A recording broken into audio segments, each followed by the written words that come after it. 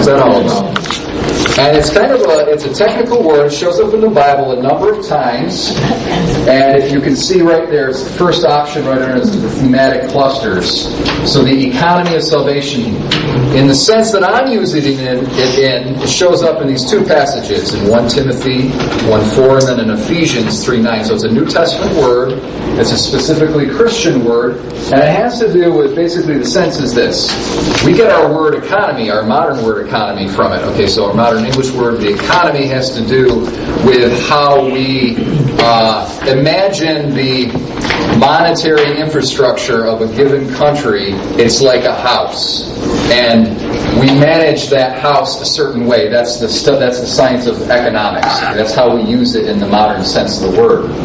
But originally, it's a Greek word, and it has to do with household management. That's literally what it has to do. Okay, so if you were a steward of a house, and you were responsible for taking care of a very wealthy man's house and his property, you would be responsible for giving food to the animals and for paying the servants and for making sure this part of the property was taken care of and so forth and so on. The bills were paid. And so you'd be a steward, and that would be an economic role, if you will, that you were playing. Now, it can also be used in a broader sense than just generally household management. And so if we imagine the universe, all creation is a household, and God is the household manager. So how does God manage the universe? How does He manage the cosmos? And so that's what we mean when we talk about the economy of salvation.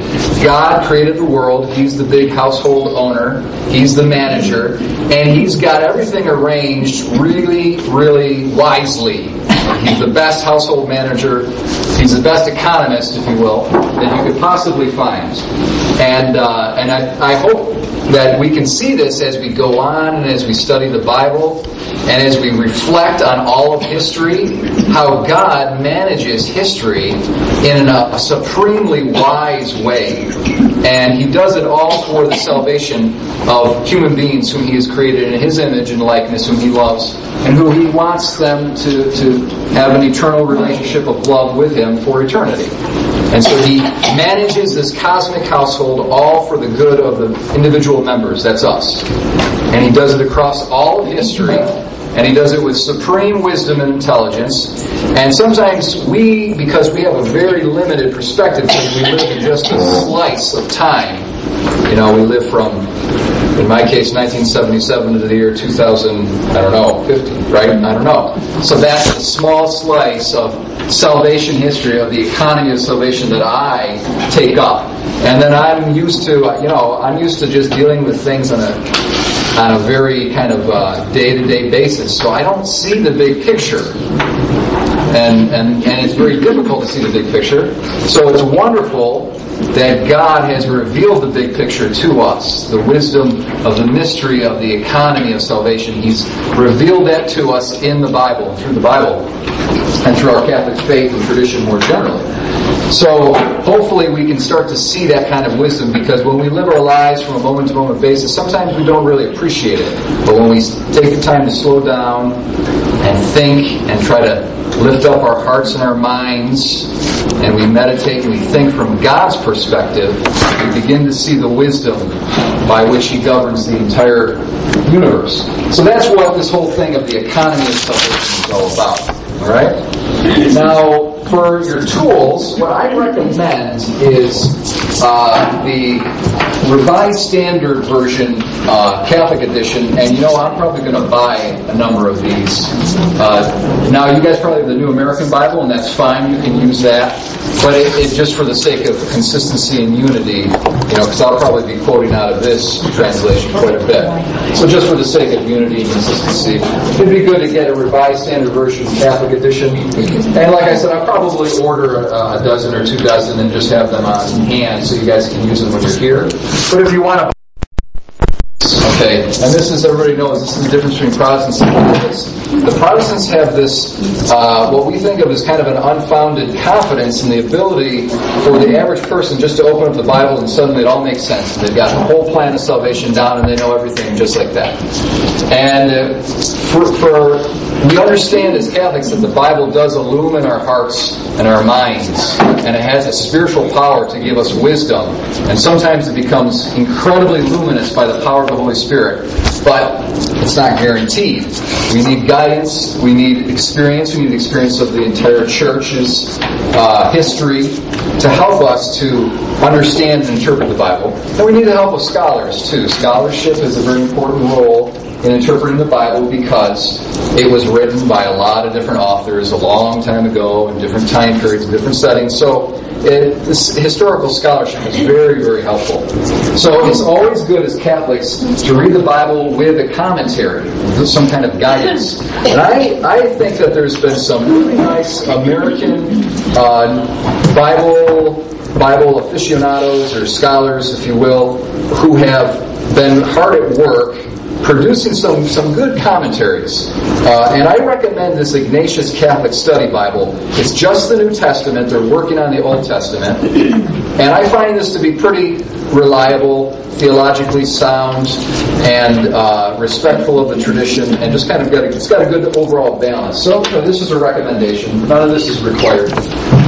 And then there's a number of books that I have in the back of my mind that are helping me kind of guide us all through this lesson, but probably the most basic and the kind of, in a certain way, the most fun out of them all is this one by John Bergsma, who teaches at, I can't remember where, I think he might teach at Steubenville, I don't know, I can't remember where he teaches, but anyways, it's a really, really basic introduction to the whole Bible. It's basically what we're going to be doing here, and it's kind of clever, and it's kind of funny and fun.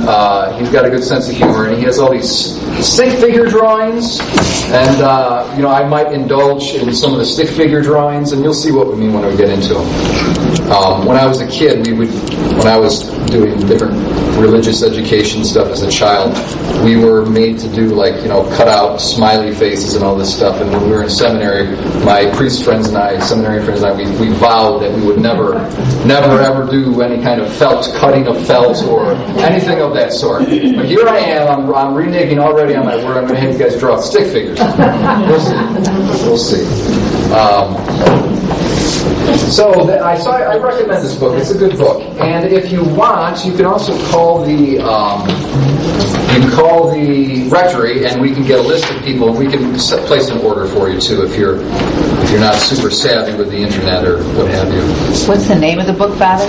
It's called Bible Basics for Catholics. Thank you. John Bergsma. Let me write his name down for you guys.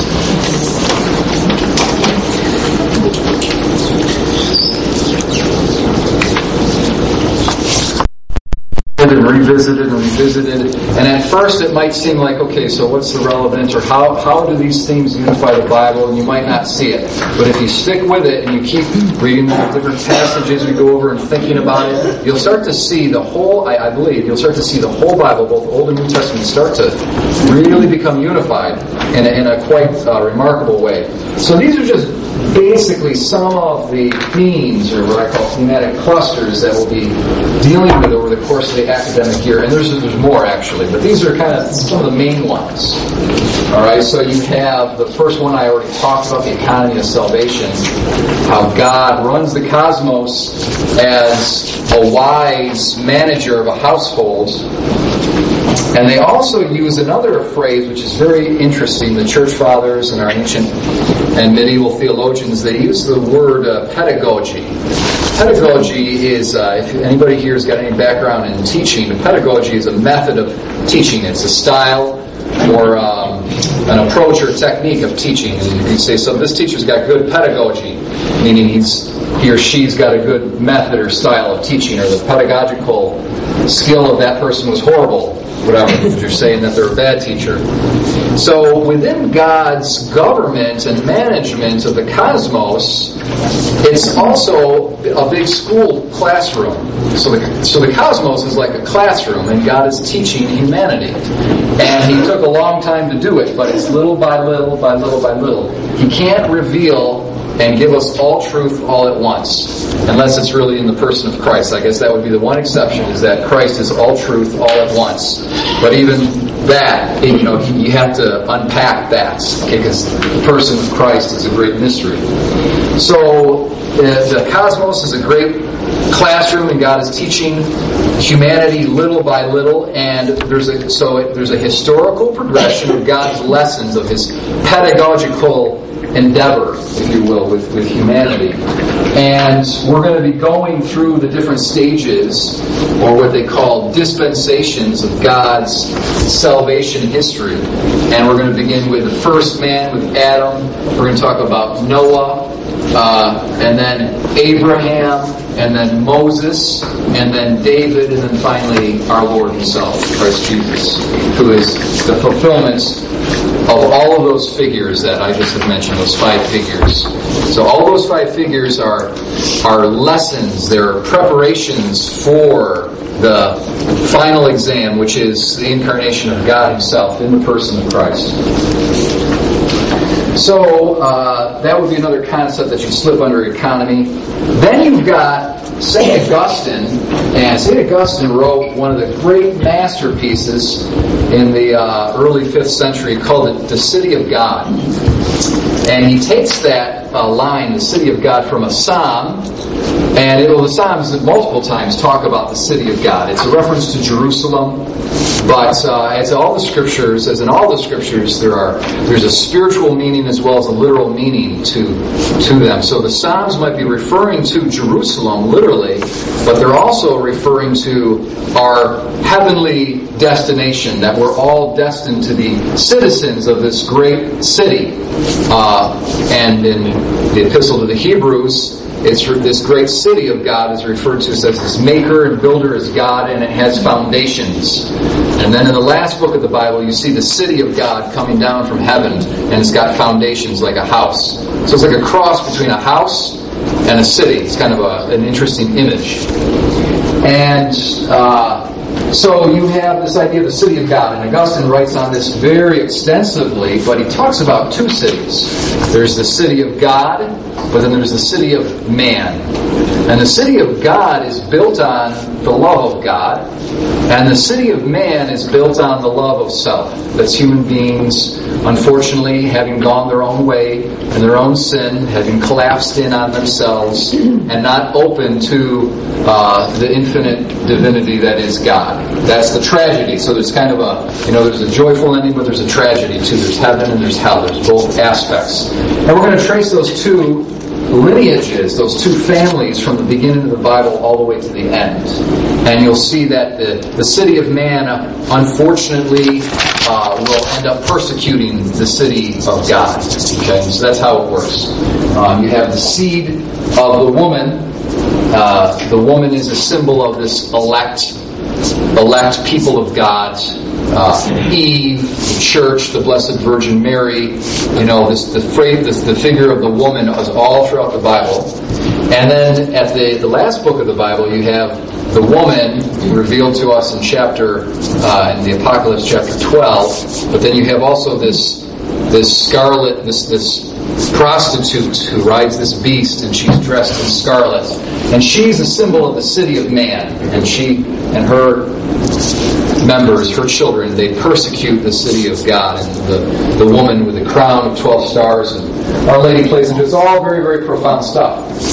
So those will be something that we're tracing through. We'll talk about the idea of a covenant and how important the covenant is. In Exodus, when the people of Israel come to Mount Sinai to receive, for Moses to go up to Mount Sinai to receive the law, Moses comes down and he's ready to make a covenant with the people. It's a very profound part. I think it's in Exodus 24. And he has an altar, and he has all these young men come up, and they slaughter these animals, and they do these sacrifices on this altar.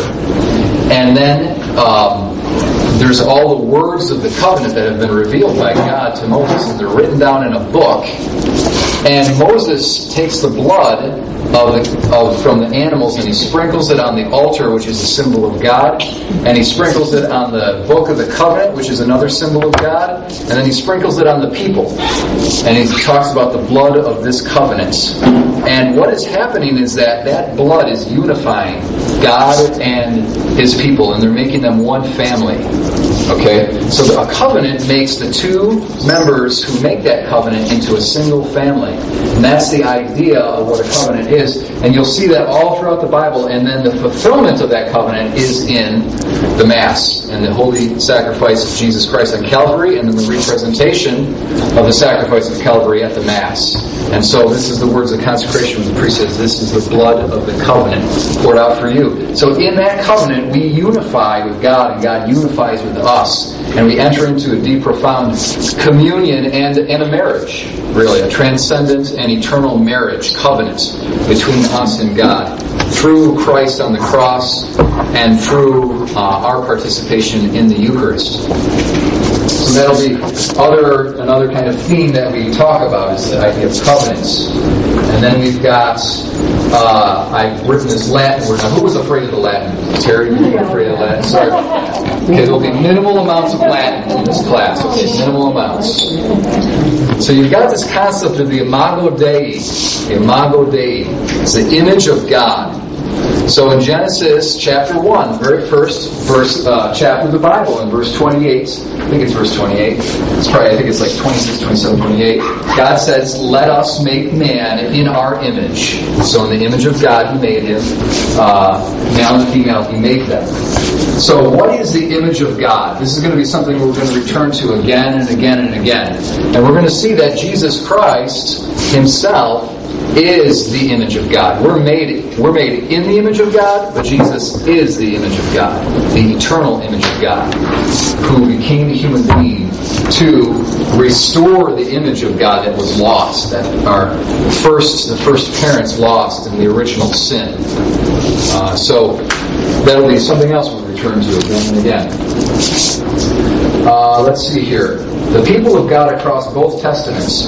Now, I often find that Christians have a real hard time with the Old Testament. There are lots of things in it that people don't get. Lots of violence, lots and lots of violence, all throughout the Old Testament. I think that's a big stumbling block for people. There's questions about is this historical, or is this a myth, or is this legend? So we'll address those questions too. Not first. We're going to kind of wait on those sorts of issues till we see the theology and the thematic unity of the Bible before we address more of the kind of questions of historicity and the questions of like the violence in the Old Testament. So that notwithstanding, I really hope that if any of you stick with us throughout the course of this whole academic year, that you come to absolutely love the Old Testament, and you see how important it is and how relevant it is to the New Testament and to our lives as Christians, and how we're part of a big family. Remember, I talked about this concept of covenant, how we've entered into the family of God through the blood of the covenant. We are now members of God's family and God's household and God's city. But we have fellow citizens. We are members of the household of the saints. And so we are of the communion of the saints. And the communion of the saints transcends all human generations. Not transcends, but it goes across all human generations. From the beginning of from the beginning of humanity, all the way until today. And so my hope is that, and I have a great devotion, for example, to Abraham. I mean, it sounds funny, but I have a great devotion to Elijah. I love the Old Testament saints. And I hope that at the end of this academic year, people who have stuck throughout this series of classes can really also have that love for Old Testament saints as well as the New Testament saints, and that we can say that they are our fathers. I find that to be so important. St. Paul in 1 Corinthians chapter 10, he says to the Christian audience that he's writing to, all our fathers were under the clouds, and passed through the sea. And he's referring to the children of Israel who were liberated from Egypt and crossed the Red Sea. And St. Paul, as a Christian, writing to Christians, is saying, our fathers. So all these the Old Testament people of God, they are us and we are them. We're unified with them. We're in one communion with them. So and I find that to be really important, especially for there's not a lot of young people here, but I especially find that with young people have lost a sense of family. Just the whole concept of community and communion is really being erased and evacuated in contemporary culture. And you grow up in one place, and, of course, families, there's lots of family trouble today, and people separate, and mom's here and dad's there, or maybe you don't know your dad, and you live there, and then you go to school in another part of the city, and then you work over in another part of America, and everybody's, there's a kind of a fracturing of family. And I really feel that as a Christian, it's so healing and redeeming for that individual Christian to really come to the place where they can say, I've got a huge family. I've got a huge family, and it goes back hundreds, thousands of years. So that would be another thing that I'd like to talk about. And then, let's see, what time is it? 7:25. We're doing all right. Well, first of all, before I maybe cover two more topics and then we actually start our study, is there any thoughts or maybe you guys maybe are a little shy right now, but eventually, such that if you really are not interested in the truth, and you're not interested in pursuing the truth, you're not going to put the effort into reading the Bible. You're not going to put the effort into trying to kind of dig deeper, and you're going to get stuck on the surface. You're going to read a few pages, and you're going to be like, "Oh my gosh, I don't understand any of this." Or you're going to find something that sounds crazy, like all these. There's some pretty explicitly weird things in the Old Testament. Lots of sexual things, tons of violence, and just things that can really put people off. But I believe if you stick with the Bible and you keep reading, you put the effort in, and you pray first and foremost, you pray to God to open your mind and your heart, you'll start to see His incredible wisdom and intelligence that unifies at a deeper substructural level of the Scriptures. It's become so unified, and you just say to yourself, "Oh my gosh, it's just the divine wisdom that has authored this incredible book." But if you're not willing to go deeper, you're just going to be alienated from the Bible and just say, forget about it. And you're kind of going to give up. So, here's another interesting thing here. Okay, so you've got this second to last major bullet point here on my front page. And it's got three things right in a row. The divine counsel, divine anthropomorphism, that's a big word, right? I don't want to scare you with big words. And then you got this other one, human deification. Now, the divine counsel, what is that? It's a very interesting phenomenon. When you read the Old Testament, in certain passages, God is speaking in the plural to celestial beings or something. It's very mysterious. You don't know exactly what it is, and it's right from the beginning. In fact, God says, let us make man in our image. He speaks in the plural, first person plural. What is this plural? Okay. And then when Adam and Eve sin in Genesis chapter 3, God says, ooh, behold, man has become like one of us. Like one of us. Who is it? What's the plural going on there? And then in Genesis chapter 11, with the Tower of Babel, the story of the Tower of Babel, God says, let us go down and see what they're doing. So God's speaking. And if this happens all throughout the Old Testament, and it's kind of strange. What is going on there? So that scholars refer to that as the divine counsel, and how to understand that is something we're going to be kind of digging into. Okay, and my thesis is that eventually what this is all about is that it's first of all the revelation of the Trinity. In some one aspect, it's the revelation of the Trinity, but maybe more clearly, it's the revelation of the communion of saints, and that there's angelic beings that God created from the beginning, who are with him, and who are responsible for the government of the world. They're his sort of sub-managers of this cosmic managerial project we call creation. And the angels are involved in all of that. And then we as human beings are called to enter into the ranks of that divine communion, that divine council, that communion of holy ones, communion of the angels and saints. So that's kind of where we're heading, all right? So I'll give you a little foretaste. So you got this concept of divine council. Then you've got this other concept here, divine anthropomorphism. Well, what's that? So does anybody know another Greek word here? Does anybody know what the Greek word anthropos is? Okay, so you got different English words that are derived from this, like anthropology, paleoanthropology. What else we got? What other English words come from that? Anthropology is the main one that I can think of. Just anthropos is a Greek word that means man. That's all. It means human being.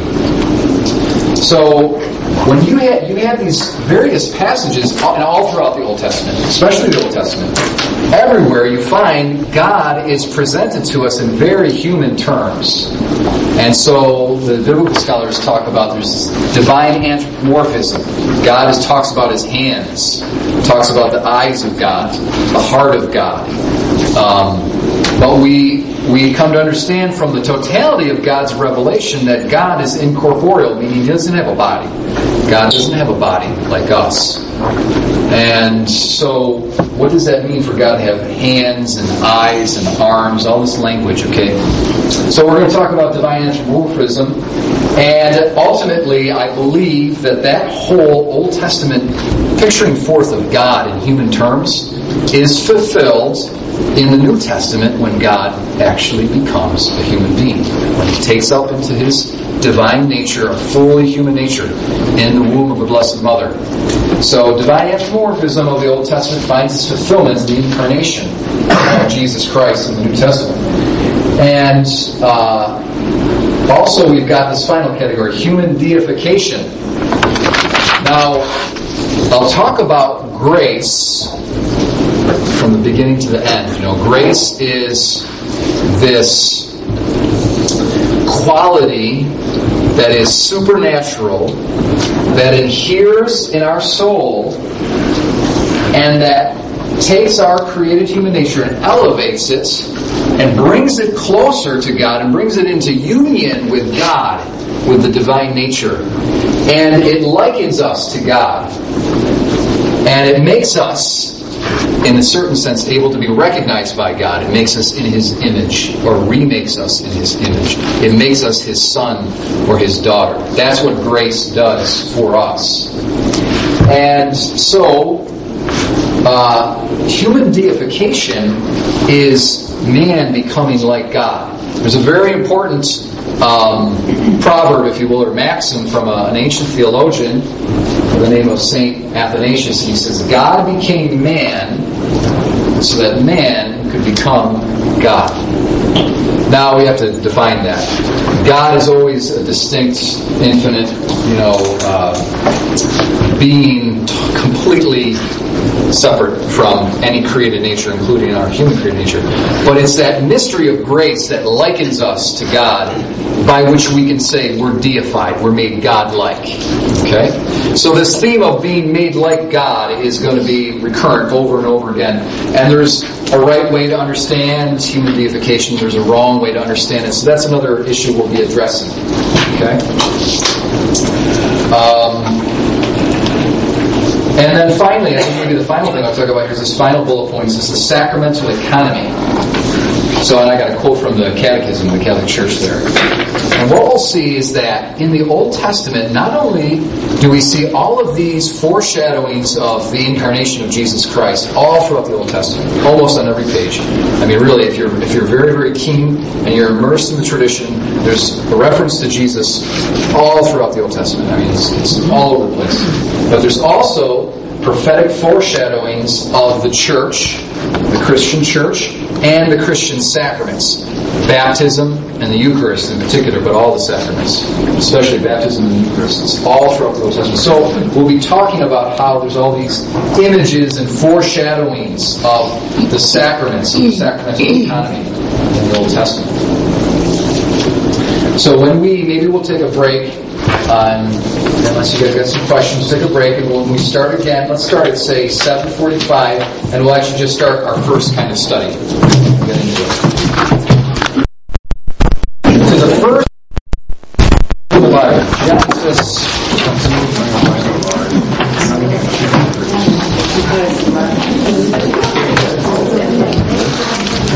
Now, I'm going to use these terms. I think you could probably find some scholars use these terms in this way, but regardless of that, I'm going to use these terms this way. I'm going to use the term,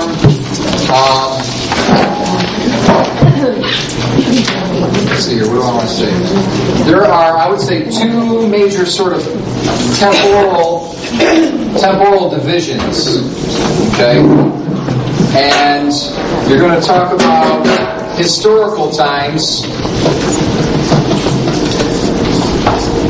One category will be called historical times.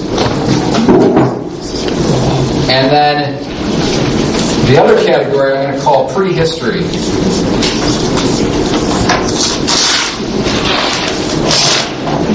Now, historical times are characterized by the fact that you have either documents written by human beings, or you have archaeological remains from the things that human beings have built.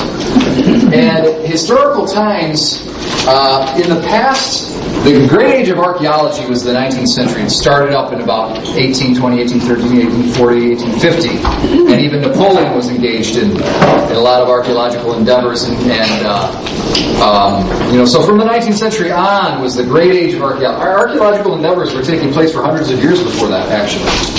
In Rome and the Vatican, there was archaeological stuff going on in the 16th century. But for the most part, it was the 1800s when archaeology really started getting going. And ancient history in particular. And the amount of historical increase of our knowledge of ancient history in the past 100 years has been astronomical. Absolutely astronomical. It's absolutely flabbergasting. It's remarkable. If the kind of knowledge that humanity in its collective wisdom had in the year 1880 about ancient history was pretty good. But the difference between their knowledge then and now is a difference of kind. We know so much more. And it's just simply from a lot of patient study of historians and archaeologists working over the course of 120 years. That's all it is. It's just them building on each other's work and trying to make sense out of ancient history. And so we know a lot about all of these ancient Middle Eastern civilizations, like the Sumerians and the Akkadians and the Egyptians. Those are some of the oldest civilizations in the world. And so we've got mostly archaeological evidence, the remains of tombs and cities and things like that. But we also have documents and writings from. And so we're going back about 4,000 years, say, before Christ. This is very rough. This is very, very rough. So about 4,000 years before our Lord. We have a lot of knowledge from that time period. Now, that's what I'm referring to as historical times. Historical times are times that we have pretty good concrete evidence from, that we can kind of piece together some sort of historical framework. Prehistory is pretty much anything before that. Okay? And in the Bible, we have pretty much this. This is Genesis, chapters 1 through 11. Would be what they're historical in nature, the events that took place in Genesis 1 through 11.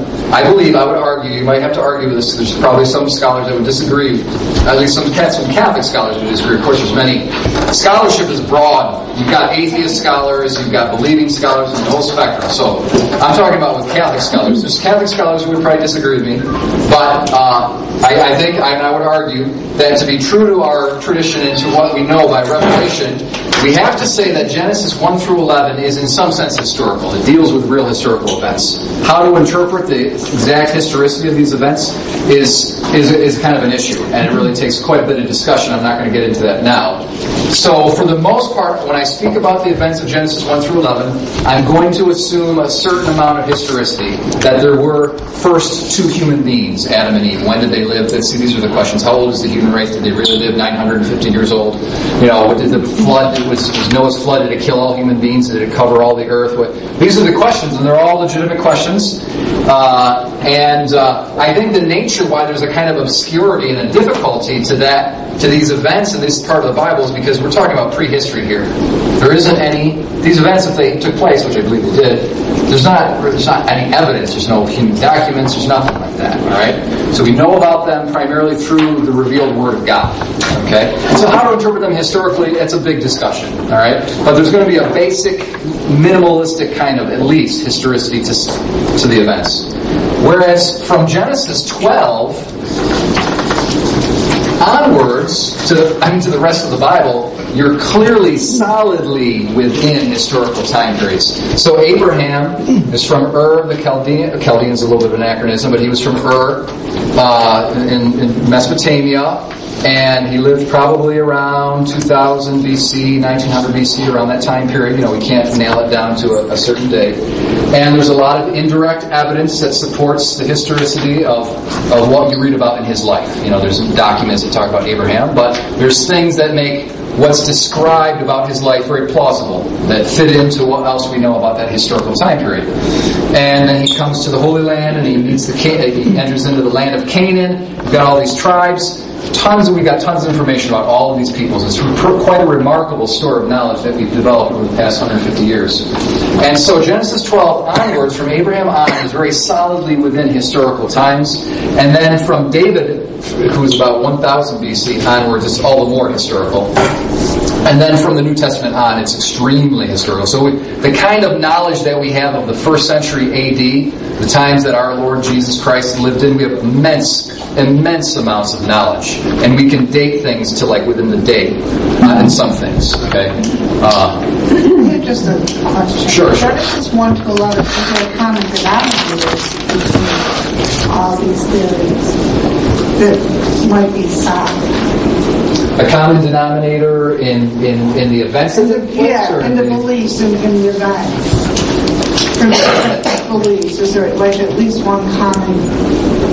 Well, there's certainly a thematic unifying common denominator, and that's kind of what I'm going to be focusing on. So I'm not going to address a lot of the questions of historicity. We can kind of wait later for those, because those are important. As Christians, we believe that God is the creator of the natural world, and He created our intelligence. So when we make an act of faith, it's a human act, and it can't be contrary to reason. Okay, so we can't be believing a bunch of crap, alright, as Christians. It doesn't work that way. And God wouldn't ask us to do that. It would be imprudent for us to make any kind of act of faith that was just clearly irrational. Alright? So all of these questions about historicity are very important, and it's important because we're intelligent, rational beings. This is how God made us. God is the author of our brains and our minds, as well as the author of our faith. So our faith and our brains are not going to be at odds with each other. So all those questions are really, really valid and legitimate, and I've studied them for years, and we can talk about them. But what I want to do is focus on more the thematic and theological unity of Scripture. So maybe that would be the common denominator. Genesis 1 through 11, what you find is it's really it's a sad story of corruption, really. Okay? Because what happens is God created the world and it's good, and then it starts falling down from there. Okay, so you have the original sin, and then you have the first murder. Okay, so man is made in the image of God, and then you have someone kill his brother. Cain kills Abel. And you have it's implied, I think, polygamy. The institution of polygamy is not according to the original intention, so polygamy starts to come about. And then from the time of, in Genesis chapter 6, with Noah's flood, God is grieved that He has made the world. It pains Him to His heart. And so again, you have this anthropomorphic language. God had His heart, and God, I repent. I am sorry that I made man on the earth, and I'm going to wipe them out with this flood, and I'm going to begin again with a new beginning of the human race, a new Adam, as it were, in Noah, in the person of Noah, because Noah is righteous. So then you have corruption in the earth. And then even after, there's a kind of a recreation that takes place after the flood. There's a sort of a new Genesis that takes place, and God commands Noah and his sons, just like He commanded Adam, to multiply and fill the world and reproduce it and conquer it. And as soon as this new Genesis takes place, Noah gets drunk. Okay, he drinks too much alcohol and he's drunk and he's unconscious. And one of his sons uncovers his nakedness, and then he curses one of his sons. So you have all this curse again. So there's this promise of hope of a redeemer, but it's in the midst of human corruption, depravity, and curse, and the curse of the earth. And then the Tower of Babel. So then humanity now. God has commanded humanity to spread out, to multiply, and then humanity, they say, well, let us go and get together, and we're going to build a tower to heaven. Okay, and so there's a kind of a hubris or a pride. Human beings are going to pool all their resources together and be kind of in the face of God, independent of God. And so then God destroys the project by dividing their tongues. Okay, so there's this division. So anyways, the one unifying theme throughout Genesis 1 through 11 is kind of the depravity and corruption of humanity. And then the stage is set for the appearance of Abraham, who's going to be the chosen prophet who will basically give birth to the chosen people of God, which will eventually, produce the Messiah, who's going to be the Savior, the seed of the woman that was talked about all the way in Genesis chapter 3. The seed of the woman will crush the head of the serpent and overcome the evil that's come into the world. So, all right, so let's open up to Genesis chapter 1. And, here's another thing here by way of housekeeping. I'm going to have designated readers. So, because I found that people are really sometimes afraid to read in public. So I'm going to get the hams. There's hams out there. I know every group has got hams. People who like to showboat and all that kind of stuff. I'm one of them. If I was sitting, actually, I'd be one of the showboaters. So we'll have. Who's a showboater? I was going to pick someone, but I think you guys know who you are. No, I'm joking. Anybody's courageous and wants to do an act of service for the community. Okay. All right. So we've got. That's right. We've got Fran. If I put it that way, right? Okay. So we'll have. Fran will be a designated reader. Who else? Okay. Debbie. Okay. Okay. Who else is full of sentiments of selfless service? Okay, Lori. Okay. It's all the ladies that are all about selfless service, not the guys. So. Verses 26 to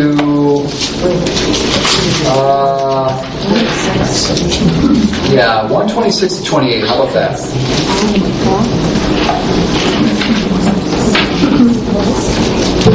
Then God said, let us make man in our image after our likeness.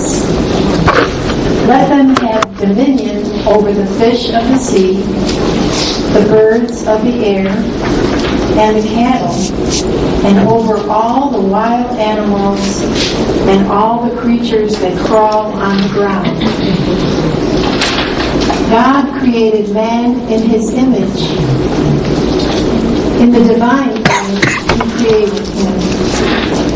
Male and female, He created them.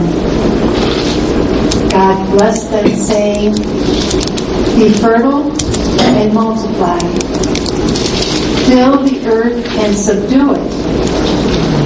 Have dominion over the fish of the sea, the birds of the air, and all the living things that move on the earth. Very good. So this is the crown of creation. Humankind is really the crown of God's creative activity. And this is a little way that we can, I'm trying to think, maybe what's the best way to use it? Just to kind of give you a little schematic understanding of I'm getting this from John Bergsma. I thought it was it's a little funny, but I think it works pretty good. So what Bergsma does is he takes this little drawing, he divides a square here into 6 sections. Right? So you have 1, 2, 3, and then let's see here, what does he do? I think 4 comes after that.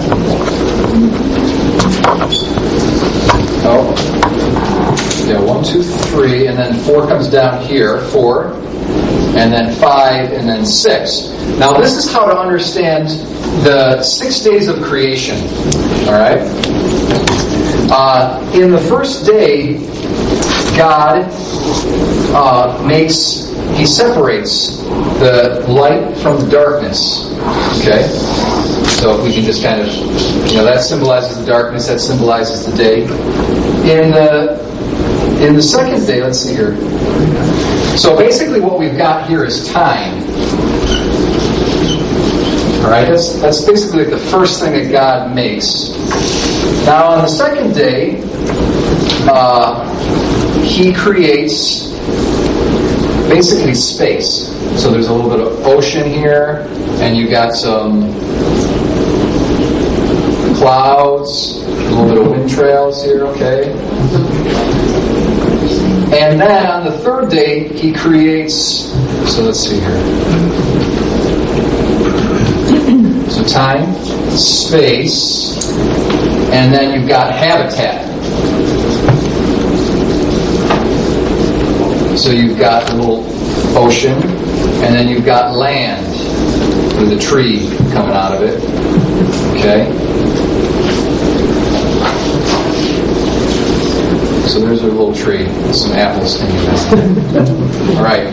So you've got time, space, habitat. Day 1, day 2, day 3. Now in day 4, He creates the sun and the moon. So the sun inhabits, see how it corresponds to time? It inhabits this day, and then the moon inhabits the night with the stars. So you've got all these stars along with the moon. Now these mark time. It's by the sun and the moon and the stars that we are able to measure time. So there's the time was created on the first day, but then on the fourth day there's a nice parallel agreement with that first category, and you have all of these different sort of furniture that inhabit and demarcate time. And then on the fifth day, He has fish. Alright, so let's see if I can draw some fish.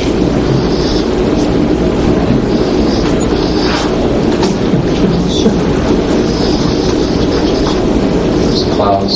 Right? So now fish inhabit the oceans. And then finally, on the sixth day, you have not just the trees and the shrubs and the bushes, but you've got man. Okay, and you've got animals. So I'm going to draw a little snake here, and I'm going to he has a giraffe. I don't know if I can pull off a giraffe.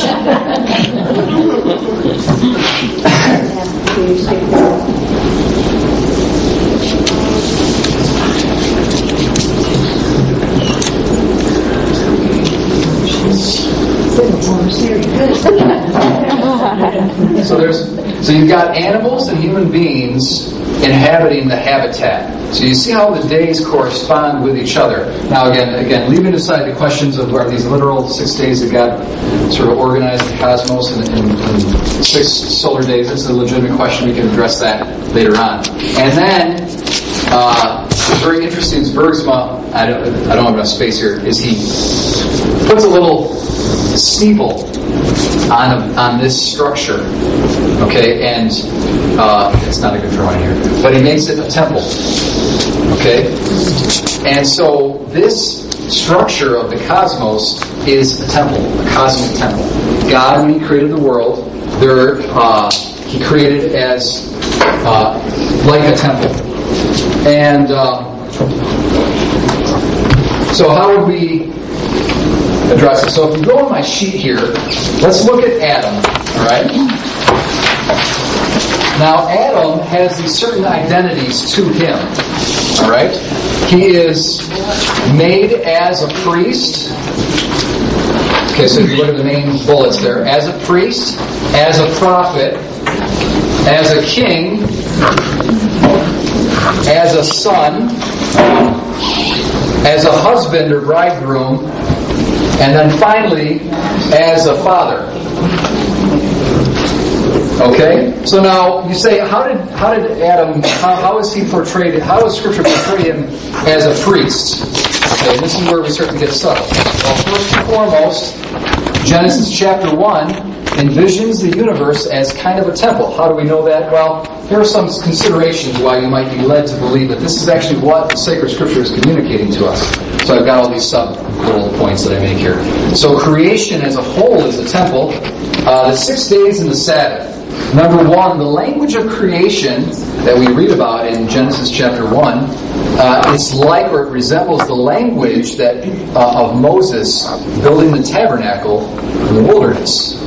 So if you go to the book of Genesis, and you go to chapter 39, verses 32, 42 to 43, I've got those written down there, and you compare that language, the specific words, the pattern of the words, the order of the words, to Genesis chapter 2, 1 through 3, you can see that here's Moses, who was commanded by God. When Moses went up to Mount Sinai, he received the law, but he also received specific architectural plans to build a tabernacle within which God would dwell. And this tabernacle was essentially a tent, a very, very glorious and beautiful tent that was set up with, some had rigid parts of wood that were overlaid with gold and precious metals.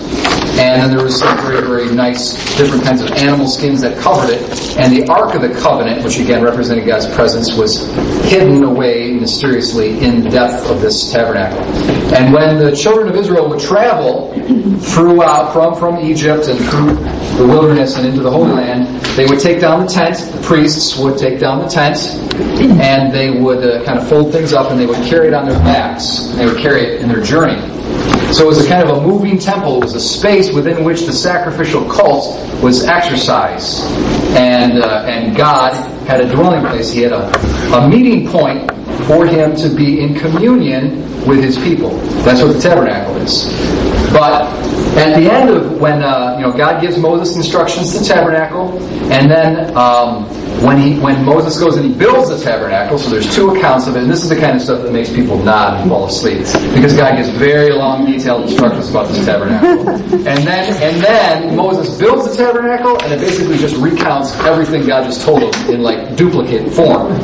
But the difference is at the end of Moses building the tabernacle, it looks a whole lot like the end of it's the beginning of chapter 2, when God says, and God rested, he saw all that he made, all the furniture that he made in the making of it, so forth and so on. All this language is a language parallel between God creating the world in Genesis chapter 1 and Moses constructing the tabernacle.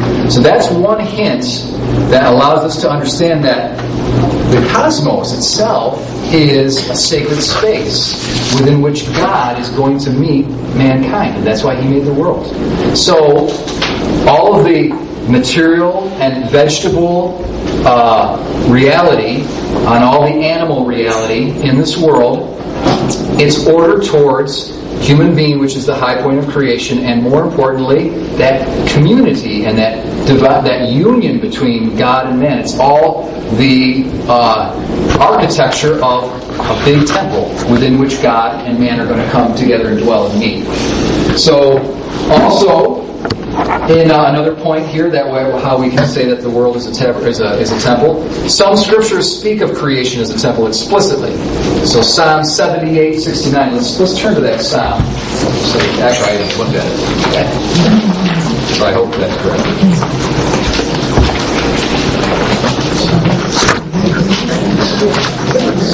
What did I say? 78:69.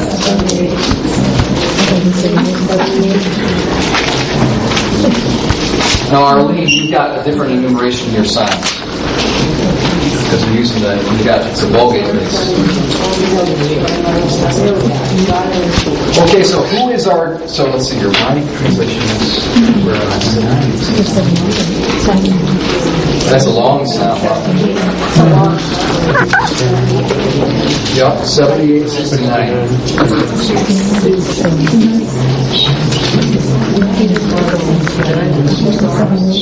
Yep, Psalm 78:69, just one verse. So let's see here. We've got another designated reader.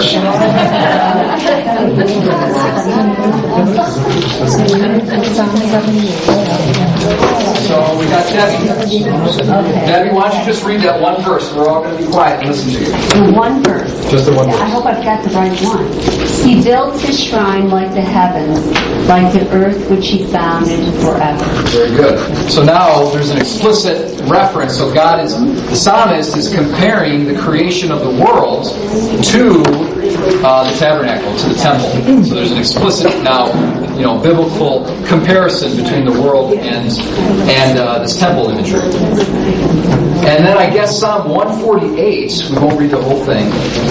Let me just skim it and see if there's anything that stick out here. Psalm 148. Yes, Psalm 148. Yeah. Okay, so Psalm 148 is basically a huge act of worship on the part of creation. Alright, angels, praise Him, all His angels, praise Him, sun and moon, praise Him, shining stars, you waters above the heavens. So now all this language from Genesis chapter 1 is being used as this great act of worship. Okay? And then of course, maybe some other points to point out. The seventh day is the Sabbath day. Okay, so Genesis 1, everything that God's doing is all lining up to the Sabbath, and the Sabbath is set apart for divine worship. So, it's as if to say all of time is ordered around and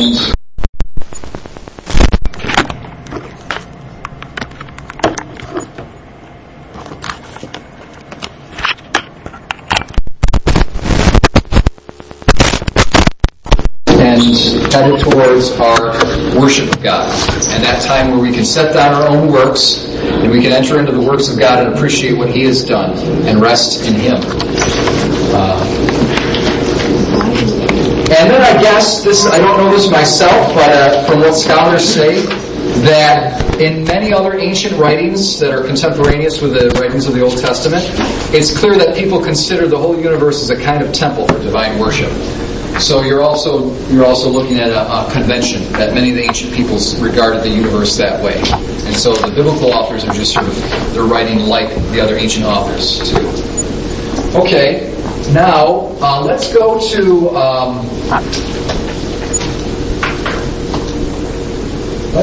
the Garden of Eden as a temple. Let's go. So we'll have another reader here, and let's go to Genesis chapter 2.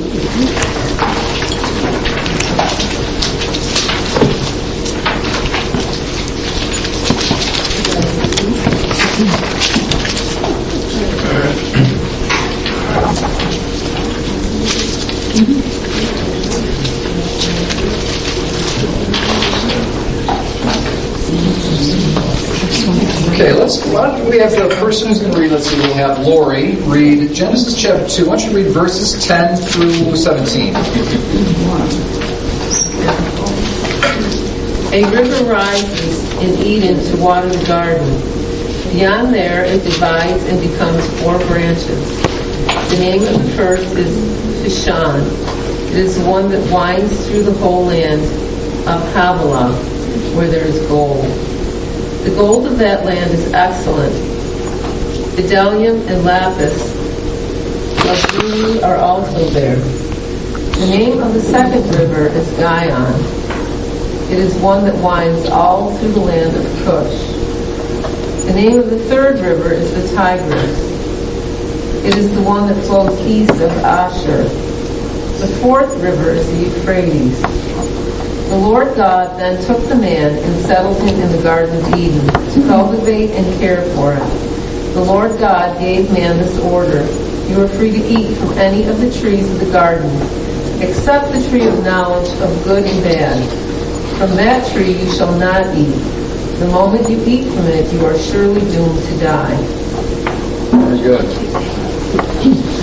Now, there's a few things we can point out here. Something kind of interesting is these rivers that come out of Eden. Okay, let's try to remember these rivers that come out of Eden. There are questions about geographically where is Eden, and actually, again, like I said, with this increased knowledge of ancient history, it seems like we can actually locate this location pretty well. The red herring for the older biblical commentators, they thought Cush was Ethiopia, and but and Ethiopia is called Cush in other parts of the Bible. But I guess we know now from other discoveries and more historical knowledge and increase of archaeological knowledge that Cush, there's a land that's also called Cush. It's right around the origin of the Tigris and Euphrates as well. So this is describing some area around the Tigris and Euphrates that can be pretty much placed on the map. That's really kind of a side question, because what I want to focus on is just the concept of the rivers themselves. So you have this garden, and it's a paradise, and the first man is placed in that garden, and there's these rivers that flow forth out of it and then divide off, and then they supply water for all of this different territory in the kind of the Mediterranean basin, the Mesopotamian basin.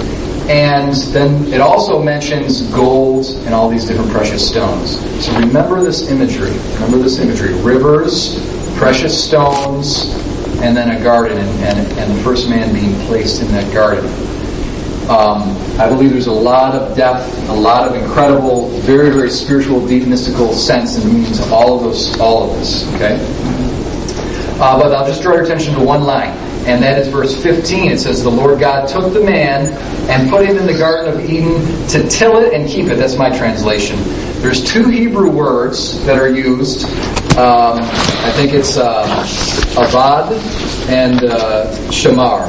Avad means to work. It's translated till in my translation, like you've got like a hoe and you're tilling the ground. Cultivate. Okay, so your translation says cultivate.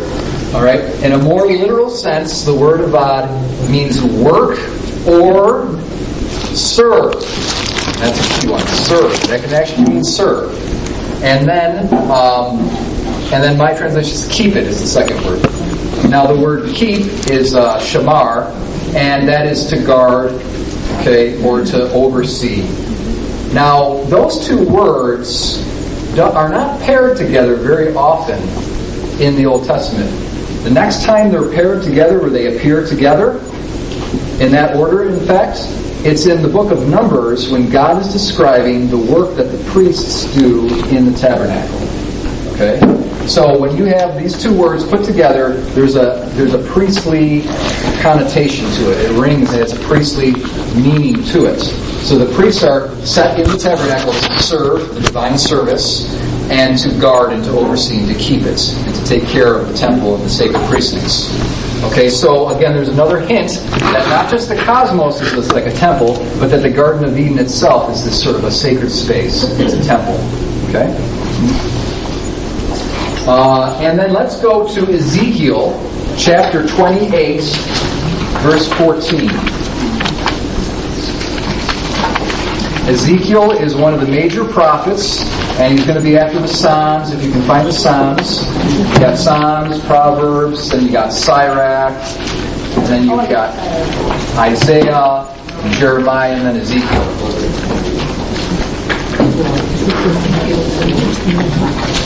We're going to go to Ezekiel 28.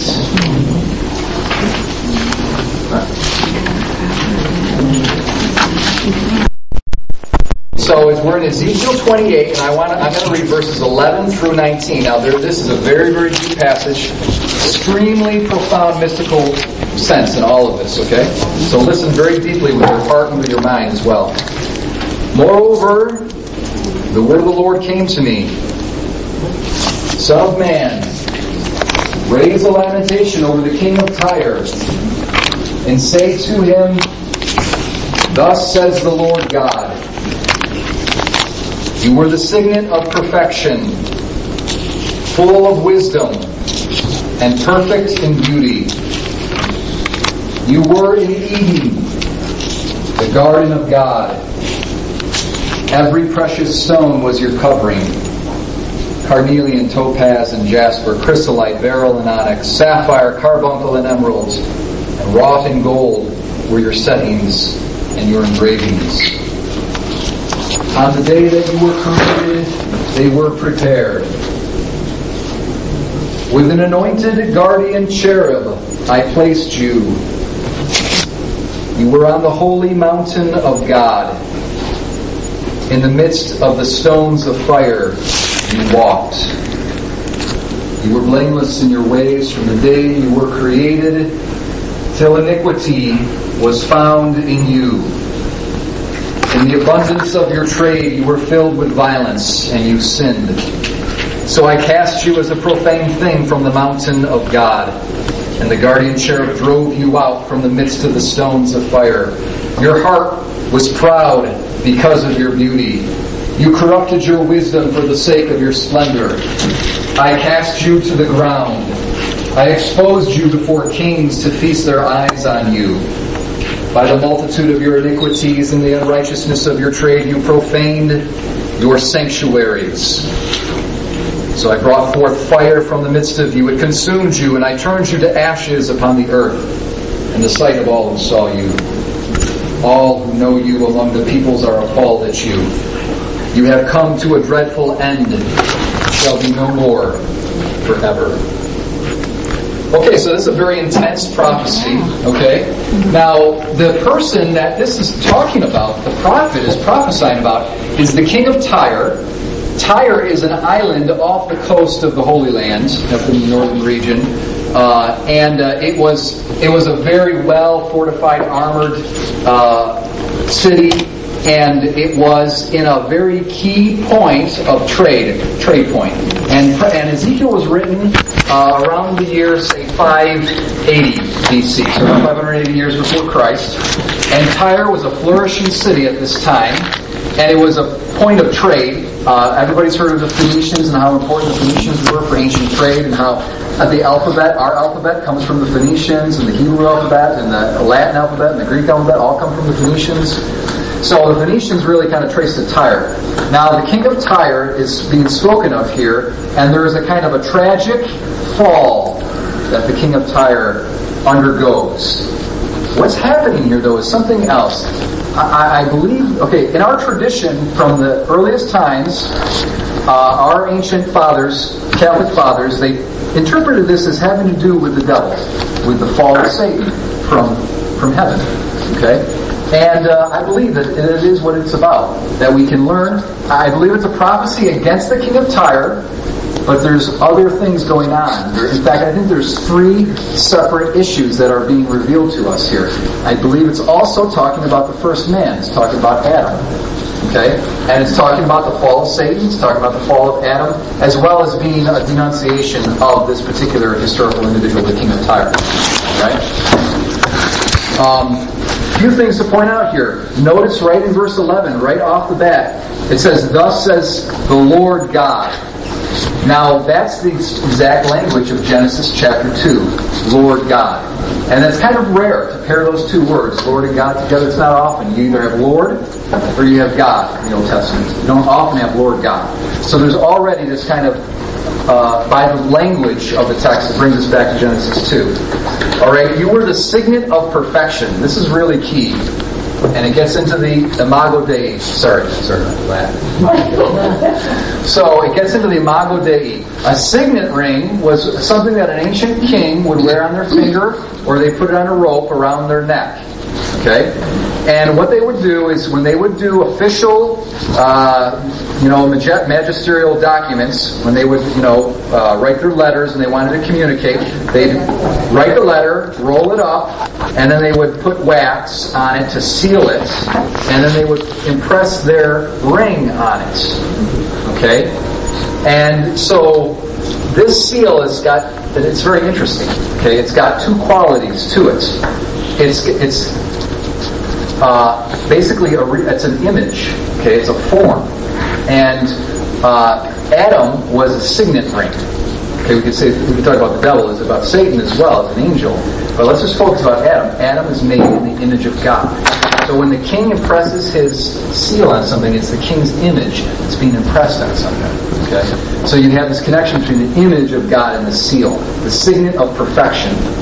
All right? The image of God in Adam, when he was made, was perfect at first.